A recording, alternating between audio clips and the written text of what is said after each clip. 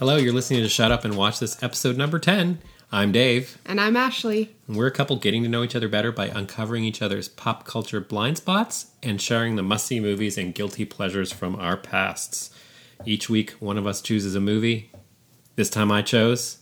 Reservoir Dogs from Reservoir 1992. Dogs. Reservoir Dogs from 1992, directed by Quentin Tarantino. So I didn't see this movie because I was busy being 11 when it came out. It's completely not inappropriate for an 11-year-old, so it's a good thing that I...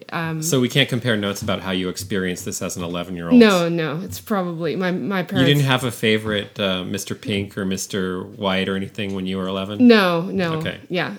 So this is why I've chosen this movie, because for me this falls into the camp of like, I can't believe you've never seen this movie. Particularly because Ashley happens to, I'd say, admire a lot of Tarantino's movies. Well, I don't know if I would say admire. Can you tell me about your stance on Tarantino? There are some movies of his that I like a lot, and then there's some movies that I don't like a lot. So I guess what I was going for is that you're familiar with his entire career. Like, you've seen just about, I want to say you've seen every other film. I've seen, so the first one I saw was Pulp Fiction. Okay. And it would have come out on DVD when I was like, so it came out in 94. Maybe I saw it on DVD when I was like 15, 16, somewhere in there. Probably without my parents knowing. But then I've seen every other one, I believe. I don't think I've missed one since. Yeah, so. But somehow along the way, you never went back and saw the very first one. No. So this is a first film. So I'm curious to see how... I really want to know something about... Well, we'll get to your take on how knowing the rest of Tarantino's career and work like feeds into your experience of seeing his first film. But I guess I should say more about where I was at this point in my life and why I chose this. Why did you choose this? I mean, besides the Quentin Tarantino thing. Well, this again falls back in that period where I was a film student for the first time, this time as an undergrad at UC San Diego in the visual arts media program. It would have been, this came out in 92, so I would have been a junior, and about to head into my fourth year. So I had taken like all the lower division, like starting to make, videos, and we're actually shooting videos on tape. And I was about to take my classes on, where you actually finally get to make 16 millimeter films, films with movie cameras and, learn the whole process. And so at this point, I was just absorbing everything. Everything was an influence. And this fell into the camp of a startling, like exciting kind of altogether new and different feeling kind of film. Nothing else. There was really nothing else going on in American movies like this at the time. And for context, this is also around the same time as these guys all came up together. But Robert Rodriguez had around the time that he made El Mariachi. So this was another thing that we were all super... Which I have seen. Yeah, we were all super excited about this. And, I can remember talking about this down in the equipment room, when you're waiting to check out your gear and stuff to go shoot over the weekend. Like, it's like, this guy made this movie for a few $1,000. And, so that came out around then.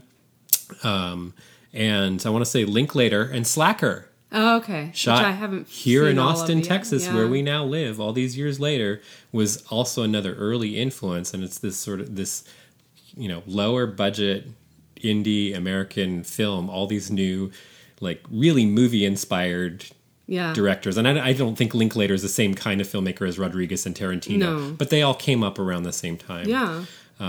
So I remember seeing this movie in San Francisco, probably on a break between, I don't remember what month it came out. I saw it with my sister at a movie theater that doesn't exist anymore, at the Lumiere on Polk Street. So I like this because just like we're sitting next to my bookcase right now with all my books and DVDs, and I like to think that for a lot of my books, I still remember, like, when I see an old copy, I'm looking at a Graham Greene book up there, like, I remember where I bought that book. And so I remember I saw the same thing with movies. I remember seeing Reservoir Dogs for the first time at the Lumiere Theater. One of the screening rooms, the pipe makes, when people flush the toilet, you'd hear water rolling by and stuff like that. And like we were sitting there with our hands like dug into the handles of the chairs, because you've got the torture scene, Oh, yeah. but you also have a movie that's just like got this energy. It's really violent and it's really in your face, and the dialogue is just like, we've never had this kind of dialogue that goes nowhere, that this kind of banter that Tarantino did that just exposes character and obsession with pop culture and stuff like that. And I just walked out feeling like I'd seen something new. Yeah. And holy crap, what is happening? So that was, and then of course you're waiting for what's he going to do next, and what he did next was Pulp Fiction. We had to wait about 2 years, I think. Okay, sorry, that was my soliloquy about Reservoir Dogs. Well, cool. So, how did you? I don't know how did you experience this film at all? I really don't know. We have not talked about this. We saw this 2 nights ago. Yeah. And I don't really know how you took it at all. So, I mean, the first thing that I noticed, it comes in and they're sitting at a cafe table, and it's instantly recognizable as Tarantino because they've got the conversation going on about, something that's, unrelated to the fact that they're about to, commit a big robbery or heist or something like that. Yes.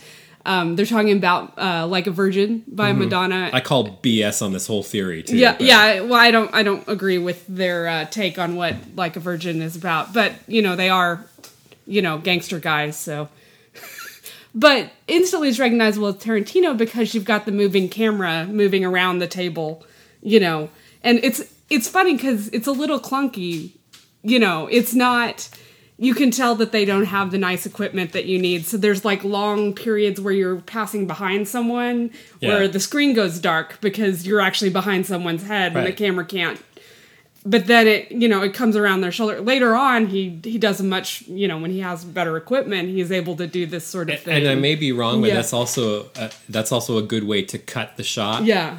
So that you can pick up with the next section of so you build in places where you can cut the camera to continue the take, so you can use the best parts and stuff. It's all Hitchcock rope era kind of thing. Which I've also seen. Oh, yeah. Yeah. But also a movie shot mostly on one set. But I mean, instantly it's Tarantino because you can tell from the dialogue. I mean, I've pretty much been watching him my whole sort of teenage years into adulthood, so it's very familiar to me. But that is instantly that sort of pop culture talking about stuff. He used it again in Pulp Fiction when they talk about the cheeseburgers and throughout the Pulp Fiction, track. But I mean. So we totally forgot to do this, but I think we're also kind of assuming that most people are familiar with Reservoir Dogs. But 1 or 2 line synopsis of the movie, you've got 6 strangers on a heist together. Yeah. Well, there's actually 8 if you count the bosses. They go only by colors. They don't know each other's names. So you've got Mr. White, played by Harvey Keitel, and Mr. Pink, Steve Buscemi, Mr. Blonde, Michael Madsen, Mr. Orange, Tim Roth, and a couple other expendables. Yes. I don't think that's a spoiler. They're lost almost right away. And they're it's a jewelry heist that goes totally wrong. They end up it's a bloodbath. Their survivors end up in a warehouse. One of them critically wounded, Tim Roth. They have been ratted out by someone. How come the cops seem to be there before the heist even started? And then it's like the deconstruction of what happened and all the energy of these guys completely paranoid and knowing that they're totally up shit creek. Yeah. Well, they that's another thing and it's funny that it's in his very first movie because it's characteristic of all his films, I think, as far as I know. But you have where events happen out of order. So the first scene is them before the heist, and then the very next scene is them after the heist when everything has gone wrong. And then there's some flashbacks throughout to where you find out how he pulled the people how they pulled these gangsters together in the first place. And there's a few flashes back to actual things that happened directly after the heist. They never show the heist at all, Yeah, which was a big thing that all the reviews talked about at the time. And they're like, you never even show the thing. He's like, well, I don't show it because actually it's not about that. Yeah. It's about these guys ratting each other out after the fact. But the thing I totally forgot to mention, this thing you're saying about the time Yeah. structure and the non-linear, that was another thing that completely like excited me, because you were only sort of seeing that thing in like I don't think I'd even seen the major European art movies and stuff that Yeah. did stuff like that. But I guess shortly thereafter, I would have seen Bertolucci's The Conformist for the first time, which I haven't showed you, and we might do on this show at some point. But that's one that just has, flashback C within flashback B within, I remember reading a journal article about this at the time because I was so like excited by the time structure of like that had a chart that showed this scene goes into this scene, goes into this scene, which flashes forward to the, so I mean that's The Conformist, but this was doing that sort of a thing too, and that was hugely influential. I mean, I think that our films that we have now wouldn't be like they are, like Blue Valentine. It wouldn't exist without that sort of influence of the playing with time and flashbacks and that sort of thing. I would guess changed film. The other thing that I was, because I was reading the Wikipedia page before we started watching this, but the sentence is that it was controversial in its time for its language. So she laughed about when she read this just now, and I was like, no, you don't understand. This was before movies had every sentence have like, the F-bomb 3 times. Well, and violence is the other part. So I, essentially grew up in a world where Quentin Tarantino was one of the predominant filmmakers. So like he so influenced the violence and language in movies that like, to me, like they're talking about how people walked out during the torture scene. No. This is why this conversation is fascinating to me, because I absolutely cannot experience this the way you are. Yeah. But I do remember like this was completely out of hand, like ultra violent stuff for the time, and they were writing like features in Film Comment and Sight and Sound about this new age of like ultra violent like this cinema. Yeah. I think we'd had Scarface before and a few things like that, but I think we're and then you get around this time also Harvey Keitel, you get Bad Lieutenant and also really violent Abel Ferrara movie, and the John Woo movies, which are kind of comic violence, but they're very gunplay violent and lots of head shots and squibs and stuff like that. But this with the torture scene, well, there had really never been done. I mean, I don't think in mainstream, like just general rated R cinema, you were not seeing this kind of stuff yet. This is the birth of that. That's so interesting to me because, like, I don't know. It just seems like that's always been part of, and I think that, because Quentin Tarantino's he draws on those sort of B movies from the 70s, which I think, it wasn't very realistic back then, but I think that the B movies were a lot more violent or tried to be, than the mainstream movies at the time. But yeah, I mean, even the scene, with the blood in the backseat, the guy's been shot. That's way more blood than you would have seen in most movies at that point. And it's not like comic red. It's like it looks like real, blood, which I remember just like you would see articles on this movie with shots of like Tim Robbins. Oh my God. Tim Roth. I'm so glad that they didn't cast Tim Robbins in this movie. Can we go for Tim Roth instead? With Tim Roth, Mr. Orange lying in in the blood on that ramp in the warehouse, just kind of squicking around in his own blood, like writhing. Well, that's pretty gory. I mean, like to me, that bothered me more than the torture scene. For some reason, I don't know why. About 3 minutes before the torture scene happened, I turned to you and said, "Do you know anything about this movie?" Because I really can't believe that you didn't know about the ear scene. No, I didn't. I had no idea. I mean, I want to, how you like, so what you guys audience doesn't know is that if there's like a horror movie or a really tense scene and we're watching it at home, Ashley sometimes has to get up and pace away. And so now I want to say she did not do that for this. So I'm not like presenting the wrong thing, but when I saw this in the movie, I saw this in a movie theater and we didn't know that was coming, and you're stuck there in that chair. So you can see now, you're as an audience member, your decision is stick it out, close your eyes.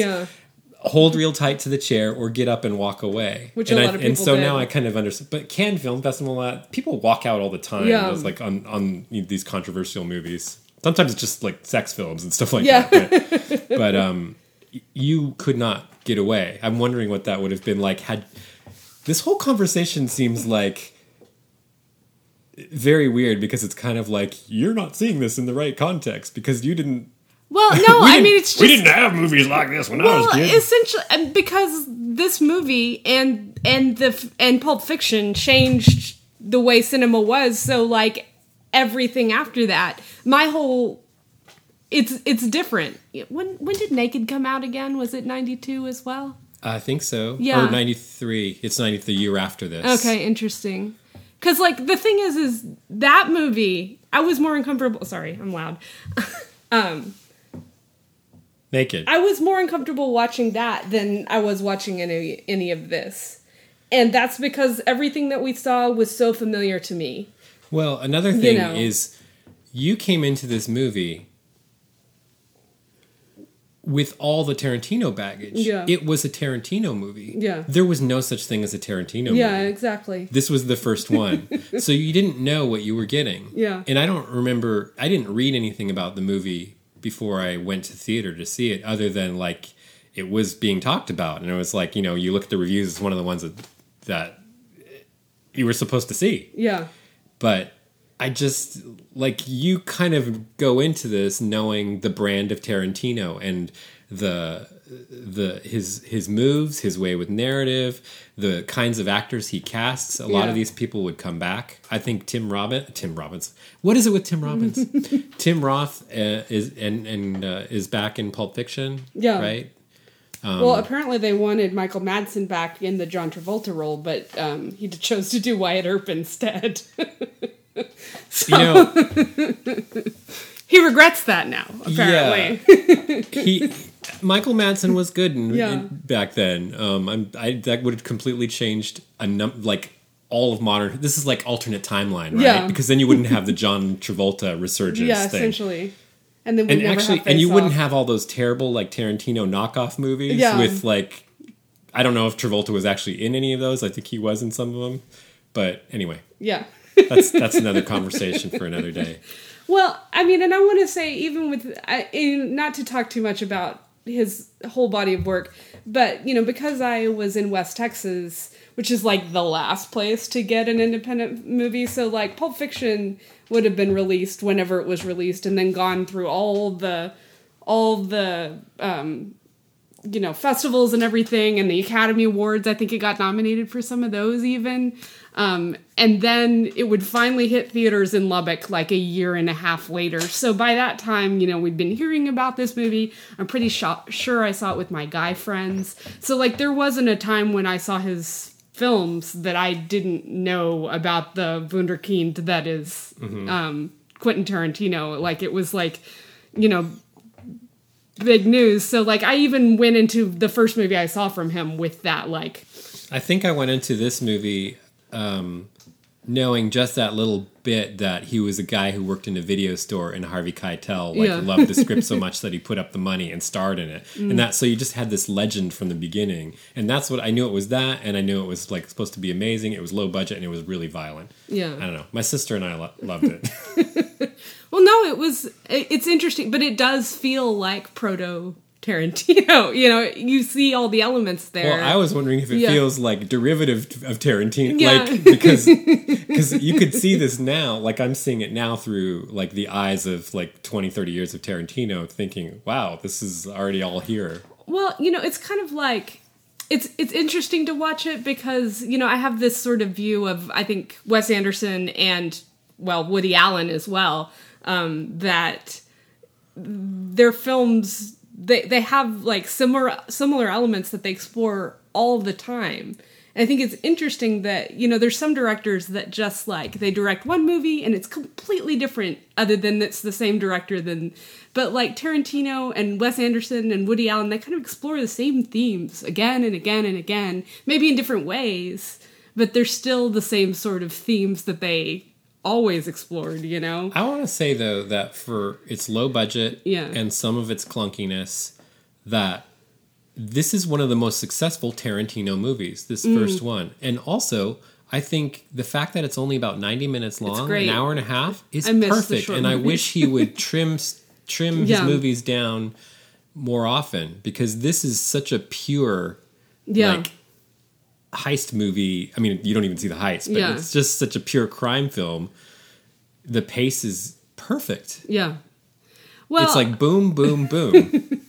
It's funny to compare it to his other, my favorite of his films, Death Proof, which I don't know as many people have seen. It was released as that was the one that I had never seen. Yeah. Until you showed it to me. Until I showed it. So, like, audience, every once in a while we talk about having to go back and do like a flashback. Shut up and watch this, because there are amazing movies that we already did this with and never got to do shows about. But Death Proof by Tarantino was one of the ones that like totally blew me away. It's just a really fun action movie. Yeah, it's awesome. But I mean, there's some where he's gotten to where he's very indulgent with the conversation, like with the around the table conversation kind of thing. There's the conversations in cars, which he does all the time. There's the conversation at diners, which he does all the time. There's conversations at bars. I mean, like Death Proof, and then there's this fantastic action sequence at the end, which is amazing,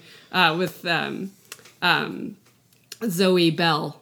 Well, but one of the things that he's always been really good at is the juxtaposition of moods. Yeah. Right? So this movie opens with this kind of long, indulgent, silly conversation. And you get a little bit of all of their personalities. Mm-hmm. You get Buscemi, Mr. Pink, like, no, I don't tip. I don't believe in it. I don't know. They should get a better job. The long explanations for terrible behavior. Yes, long explanation. Logical discussion for why they're behaving that way. But and then you immediately, after the credit sequence, you go to boom, bloody back car. The heist has already happened. You didn't even know there was a heist going. Yeah. You don't, if you didn't know anything about this movie, you've got these guys meeting around a table. They have breakfast together, talking about nothing. It's like Seinfeld, basically. Yeah. And then all of a sudden, boom, you're in the backseat of the car. Everything's gone wrong. Tim Roth is completely bloody all over the back, dying. And he sounds like Scooby-Doo. I mean, he's kind of yelping in a terrible way that I remember thinking was kind of funny yet horrifying. Yeah. And Keitel is trying to keep him together.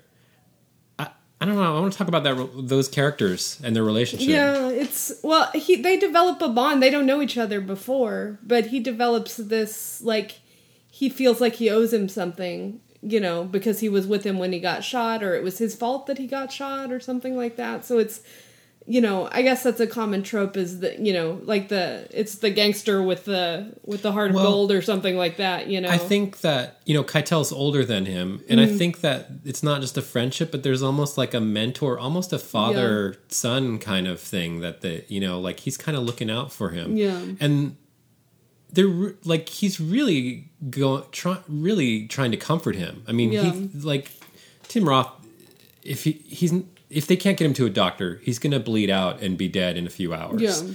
And he's completely freaking out. And he asks him to hold him, and he does. And he lovingly combs his hair and like lies there with him. And it's really a great relationship. And again, one you're not used to seeing with two gangsters. Yeah.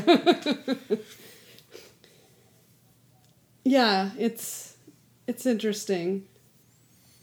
I didn't realize that was Harvey Keitel, but like one thing I was wondering is like, well, why can't they take him to the hospital? So that gets revealed eventually, that they can't take him to the hospital because they were involved in that. That's how you find out it was a heist, is because it was involved in a heist and the police broke it up. So they're going to be looking for anyone who was injured with a gun at any of the hospitals. So that's why they can't, take him to the hospital. But that's actually how they reveal that there was a heist at all. So what do you think about the major focus of this movie are the relationships between these characters?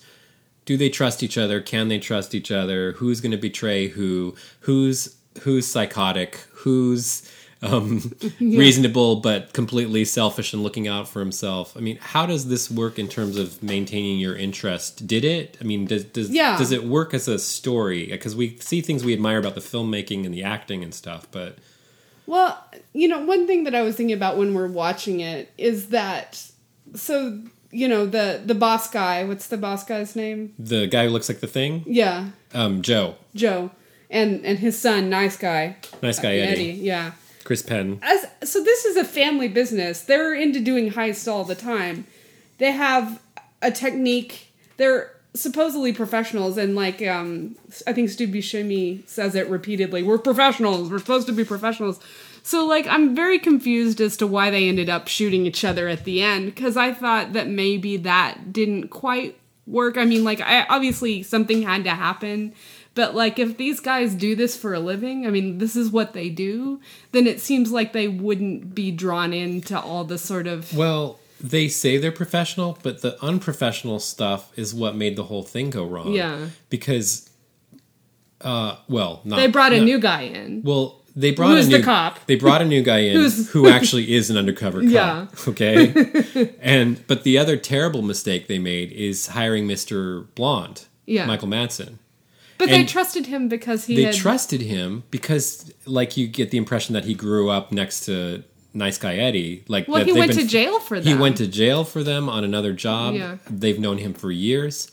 But he's a complete psycho, and I find it hard to believe that they don't know. Well, okay, they're blind to what a wild card he is because of his loyalty. Yeah. I was thinking about that because he's just been in prison for 4 years, 5 years, or something like that. And the fact that he chose to torture the cop, I think it has to do with some sort of treatment that, I mean, I don't know, I'm putting some sort of put it out there. Some sort of psychological motivation for this that isn't there. But I was just thinking that maybe something happened to him in prison or when he was being arrested that made him especially not like cops. Okay, but it's not. It's not just the torture because what went wrong. Part of what went wrong on the heist was that when the employees at the store hit the alarm. He methodically shot every single civilian, every employee in the store. Yeah. Boom, boom, boom. And that's the thing that Mr. Pink, Mr. White, and everybody's like, I can't believe you hired this complete psycho. He should have never been on the job. Everything went to shit after that. The cops appeared. Then there's the argument about whether the cops already there, when did they come? Yeah. And again, the wonderfulness of not actually getting to see that scene, but hear them try and everybody has a slightly different memory of how it played out. Yeah. Well, and I have to wonder this undercover guy, why didn't he, if they knew they were going to do that, why put the public in danger? Why didn't they, why wasn't it enough to put them away, on the way to, why did they even let it get to that? Anyway, that's Well, I don't think the plan was ever that it was going to be a bloodbath. Yeah. So what happened was actually the presence of the cops brought on by the undercover cop leading the sting actually caused the guys to react in that awful way. Yeah. And then it became a shootout. Yeah. But it doesn't really make sense because I don't think the plan involved shooting anybody. No.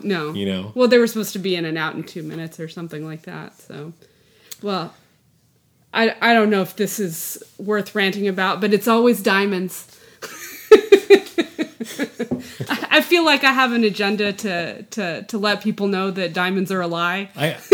We should provide the citation to the Atlantic Monthly article in our show notes. So there is an article from 1981 that completely tears down the diamond industry. So anyway, anytime in these movies, and it's a lot of movies, it's a thing that's in all of them. They decide to. It's in the John Cleese movie with A Fish Named Wanda. Yes, A Fish Called Wanda. A Fish Called Wanda.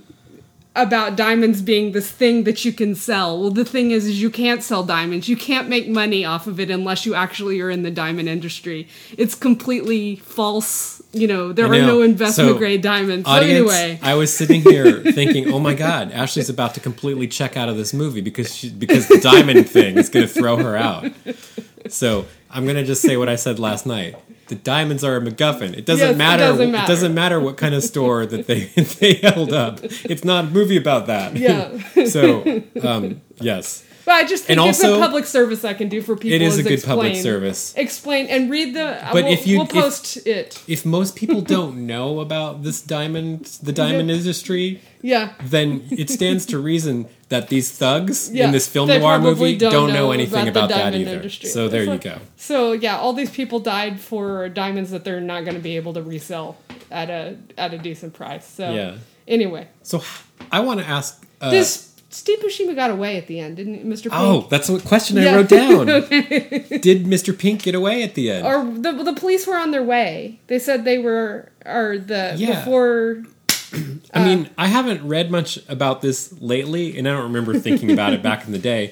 But last night I was left thinking, like, my impression of seeing this movie a number of times was always that Mr. Pink got away. But I don't know if it was our stereo system last night.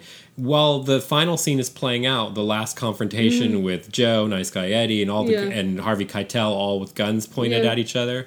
In the background, you can hear a standoff. You can hear something going on outside, like the cops have arrived. And it sounds like they're saying, "Put your hands up," and that. I don't know if I imagined that, but it sounded like Mr. Pink was getting caught outside. Okay. But I think people usually interpret as Mr. Pink got away. So I don't know. Audience, did Mr. Pink get away? I don't know. I don't know. Well, you see him going out the door, and then it goes back to it's Mr. White and Mr. Orange. Yes. He leaves after they shoot each other, right? Yeah. So yeah, I Mr. got Pink- the time. Now I've messed with your interpretation of But and they so you do hear the police coming in, and that's when Mr. White shoots Mr. Orange. Yes. Mr. White is Keitel. Mr. Orange is Tim Roth. Yes. Yes. It's when that's exactly. Yeah. Sorry. It's the moment of you betrayed me. But it stands to reason because Mr. Pink just left. Yeah. It stands to reason that they were outside waiting, and he got I caught. think we can go back but Yeah.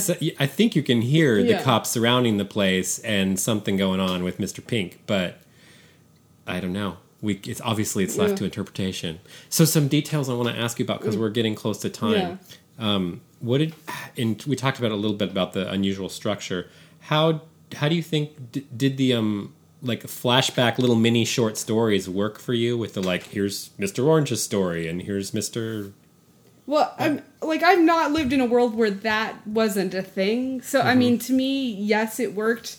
I think that they were a little clunkier than they got to be as Mr. Tarantino progressed in his... I just wonder if it plays as padding or if it works in the narrative structure of the movie to a new viewer, because I can't see it through fresh eyes anymore. Well, to me, it read as, like I said, a little clunky. Like, the breaking up of things was a little... But, I mean, it's not like it didn't make sense. It was just it wasn't as smooth of a flashback as there wasn't as good, maybe it's just a matter of transition, what the transition is.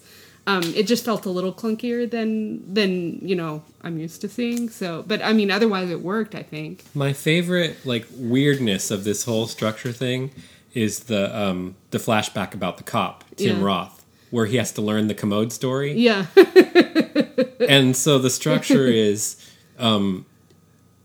he's talking to his undercover partner, and the guy says, "Did you use the commode story to talk your way?" Yeah. So he's already talked his way into it. And then you flash back to the guy on the roof giving him the script of this anecdote about a drug deal to learn. Yeah.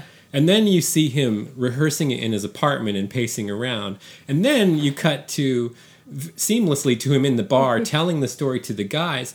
And then you cut to a completely a dramatization of him in the bathroom in the anecdote, which didn't actually even happen to him. It's just the story he's telling. But you see him now in that scene as if you're seeing that scene that he's telling in the anecdote. Only he's even talking in the bathroom with the cops standing around him telling the story still. Yeah, that was super cool. Yeah. I mean, that was what is happening? That Oh was my pretty God, cool. what is happening? Well, you know what's funny? So this is only tangentially related, but on SNL, which I was watching when I was 11, they had the Deep Thoughts, and one of Jack Handy's Deep Thoughts is if you ever find yourself watching a flashback within a flashback, sit down, hold on, and get ready for the ride of your life. So I'm kind of wondering if it's related to this in any way, but I don't know. I don't know. I want to say that flashbacks came back in a big way with Tarantino. I mean, you were seeing this craziness in like Fellini and in the '60s and the early '70s with all the the new French New Wave and Godard and Fellini in Italy and Antonioni and Bertolucci, but you were not seeing it in a film noir movie, or a modern noir. So something good happened when the nerd in the video store was bankrolled by by Harvey Keitel. Well, he kind of had like he didn't have that big struggle period. Like he was going to make it in black and white, and then all of a sudden he has $1.5 million that he can make, and he can hire quality actors. Is that Steve Buscemi's first movie? I don't think it was his very first movie, but it's really early for him. Mm-hmm. Like, this was probably the first thing that put him on the map for most people, and one where I was like, oh my God, this guy's amazing. Yeah. Because I remember he had, I can't remember, I'm fuzzy on timing, but he was in the early Coen brothers, Barton Fink, which may have been around the same time. He had a bit part as Chet, the bellboy, or whatever. And then, so I don't think this is his first film. I don't know. First big role, probably. Yeah, he's just one of my favorites. Keitel had already been around for a while, but this was a new burst for his career because then he went into a bunch of other, crime movies of the same ilk, and Bad Lieutenant was huge for him. The Piano, the Jane Campion movie. Yeah. I mean, he had a whole really interesting part to his career. Michael Madsen, I don't feel like he stayed around much longer. His other major role at the time that I remember was Thelma and Louise. He was one of the guys. He was one of the guys that they meet on the road. Not Brad Pitt, but the other guy. Not Brad Pitt. Yeah. Right. Lawrence Tierney, the guy who plays the big mob boss, the old guy, was actually an actor from film noir from the 40s. Like, his big role was he was in Born to Kill in 1947, and he was like a legend of these like B movies. But Tarantino was unique in that his interests embraced both like weird French New Wave story structure and like B-movie crime, and then like all that like schlock exploitation stuff, and you put it all together in one thing with his ear for dialogue, and all of a sudden you had like the birth of this whole new era. Well, one thing that I think is interesting about him is that like, and maybe because he changed things, but like, to me, all of this sort of mashup of stuff is a very internet thing. Like, it's very common now because it's easier to gather all that stuff together. We didn't have that word mashup back then, but that's what he was doing. But he was able to do that, back when there were, there was not internet, or anything. There weren't, massive chat rooms or, it was up here in his head. It was all the stuff that he saw, and he was able to push it together and to make it something new, This is pre-meme. Yeah, essentially, and it's pre-mashup and remix culture. He was doing. It's funny. This. I remember, guys in my high school doing the Big Mac thing or the Whopper, whatever the scene from Pulp Fiction. Sampling other songs and hip hop and stuff like that. I mean, it's always been kind of been around, but not. But that's sort of what he's doing in movies too. Yeah. Like, he's sampling influences, and you're seeing, you down to where it's like this scene is familiar because Tarantino saw this in some crime movie 5 years before or something like that. Well, and his use of music, and I think there were a number of them around that time that started using music in that way. Using pop tunes that people were familiar with to sort of draw them into. I think Boogie Nights came out around the same time, and it did the same sort of thing. Using that music in that way. I don't think this movie would be the same without K. Billy Supersound, Stephen Wright, and all the cheesy 70s music. Yeah. The amazingness and the horror of the cutting off the ear scene with Michael Madsen holding the razor blade and switching on Would It Stuck in the Middle with You? And dancing over there, oh my God, you don't know what he's going to do. Yeah. Take an eye, you don't know. And it's terrifying with that bouncy little song and him kind of smiling as he walks over there. And then, of course, it's terrible and awful. Yeah. But then you survive it, just like the cop. Uh-huh. I mean, he doesn't ultimately survive it. But you get through that scene, audience. You make it through to the other side. And the guy is still talking. Yeah. Crying. Weeping. Begging.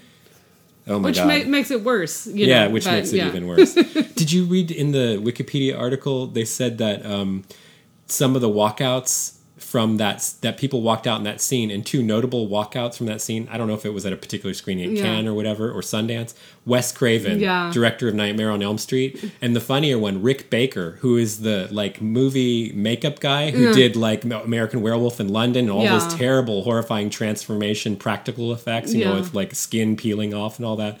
They couldn't take it. And they did later say, like, I just want you to know that our walking out there was a compliment. Yeah. Because it was really the mood was too naturalistic, and so I couldn't take it. Yeah, it didn't have that. It didn't have an era of, like, supernatural or... Yeah, no. It was, you know, just like if you were watching...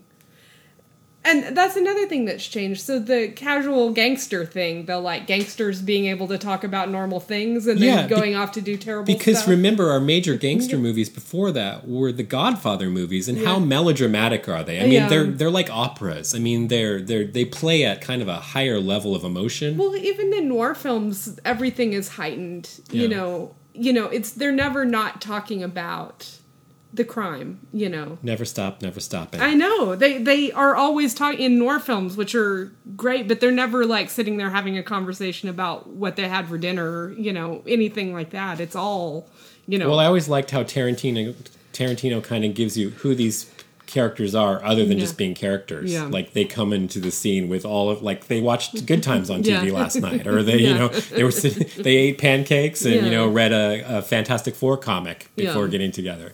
That kind of thing. I think we're about at time. Yeah. Is there anything we missed that I think we got most of it. Do you have a favorite Reservoir Dog?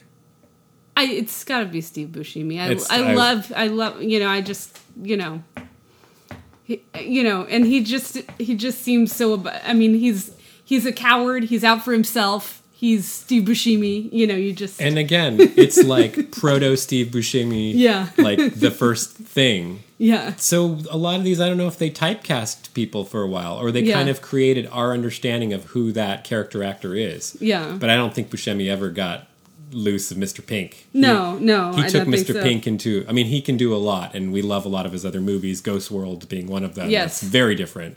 But, yeah, me too. Mr. Pink is my favorite. Good old Mr. Pink. And he hates being called Mr. Pink. Does he? Yeah.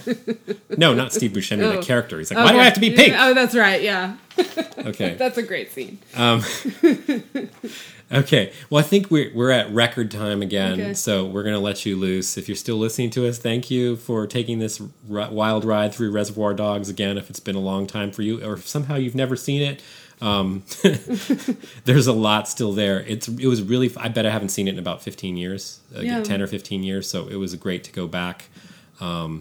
So if you want to drop us a line, tell us, did Mr. Pink get away, or any other feedback about the show, you can write us at shutupwatchthis@gmail.com. You can find us on Facebook, search Shut Up Watch This Podcast. And we will be back in 2 weeks' time. And you tell your friends about the show. Any review you leave on iTunes, elsewhere, helps other people find us. Thanks for listening. Bye. Thanks.